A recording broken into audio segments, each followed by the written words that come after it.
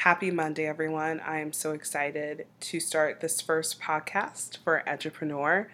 I currently work at one of the largest institutions in the United States, and it's my alma mater. And so I have like a huge, passion for education because I come from a family with a long lineage of just being educators. My grandmother, she was an educator. My father's an educator. My mom's a nurse. My cousin, she is a director at in a university in California. And then I am also an educator, which is really just exciting. And I'm just so happy to know that. And every day when I wake up, I love what I do. And so I just feel like creating Edupreneur is just an extension of my love for higher education, but then also to see the transformation of where it's going to be headed.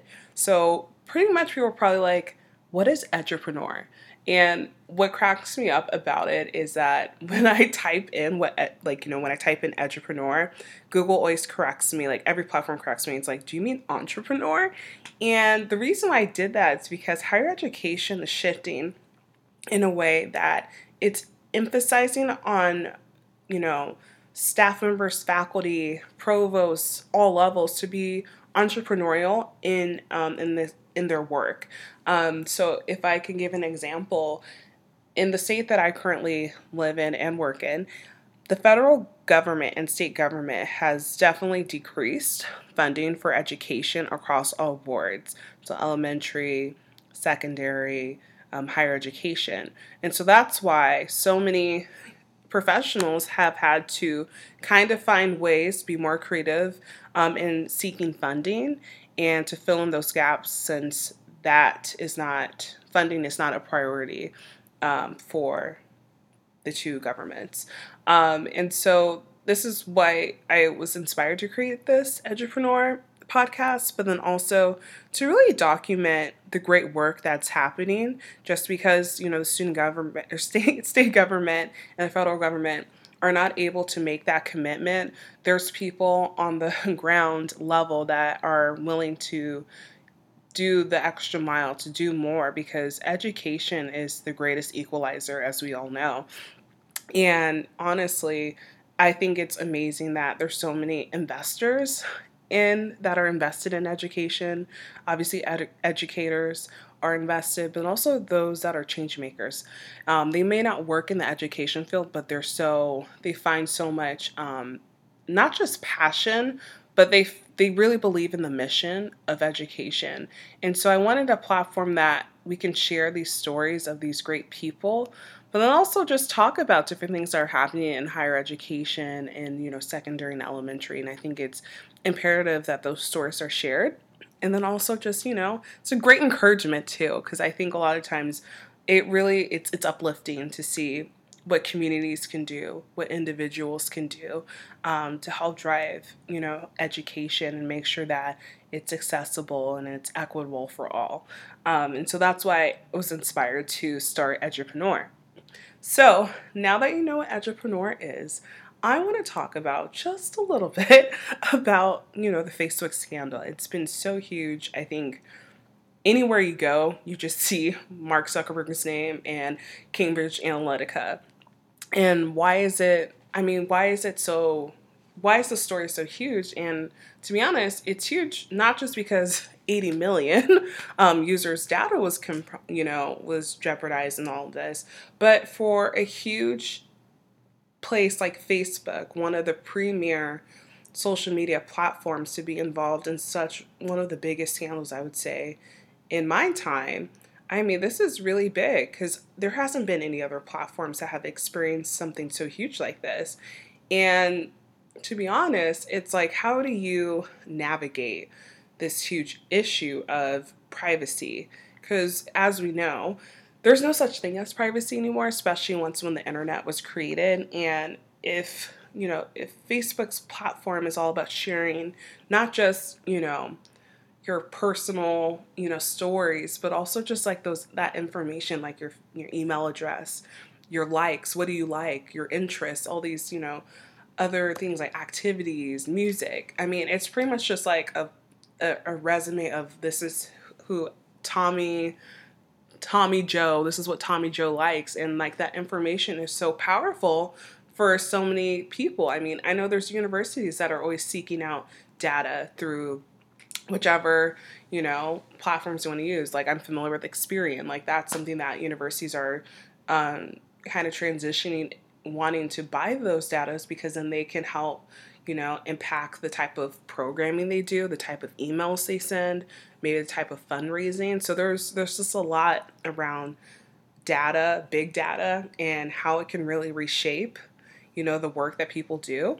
And it could be a positive reshaping or it can be a negative reshaping. And I think that's why this story is so huge because there hasn't been any regulations. There hasn't been any type of structural type of way to see if it's ethical or not. And so the outcome of this is just really huge. And I hope that something can be solved, especially in time for the 2018 midterm elections. I mean, I think I'll be wishing if something was, resolved by then. But most importantly, the 2020 election, I think that we definitely need to figure out privacy of data and then making sure that everything is ethical. I mean, it just seems like it's very challenging in the digital age to have ethics, being that anyone can access data if they have a certain number in their bank account. And I don't know what it will be. And I think if we, as the U.S., I think if you're not familiar, the European Union, they're rolling out this new data privacy, which I think is really great, starting in May of 2018. And it's really about protecting the user's data. And I think I read something on TechCrunch that if Facebook goes that route in terms of the European Union's way of protecting data, that may cover up some bases, but I feel like that will be the benchmark for all industries, whether in education, if you're in business, if you're in real estate of some sort, just to protect that and ensure that that data is going to be protected at all times, or at least some type of safe measure, because at this point there isn't any.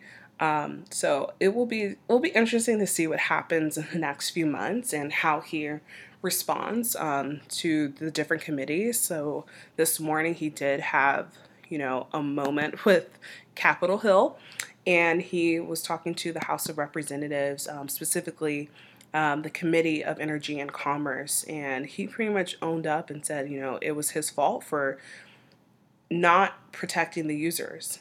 And at the end of the day, you have to protect the users.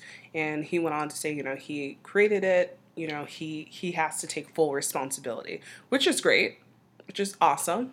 I think everyone should take full responsibility. But how do you do that moving forward, especially in the time where you have dark web and all these people that are just really just data hungry? And so I'm curious to see what he is going to do to change that. And to kind of talk about this, it looks like that Mark Zuckerberg said that he is going to adopt EU's General Data Protection Regulation to govern the company's platform.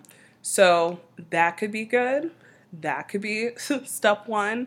And if you're not too familiar with like the, GDPR, pretty much it is going to change data privacy regulation for the European Union, which is going to be great.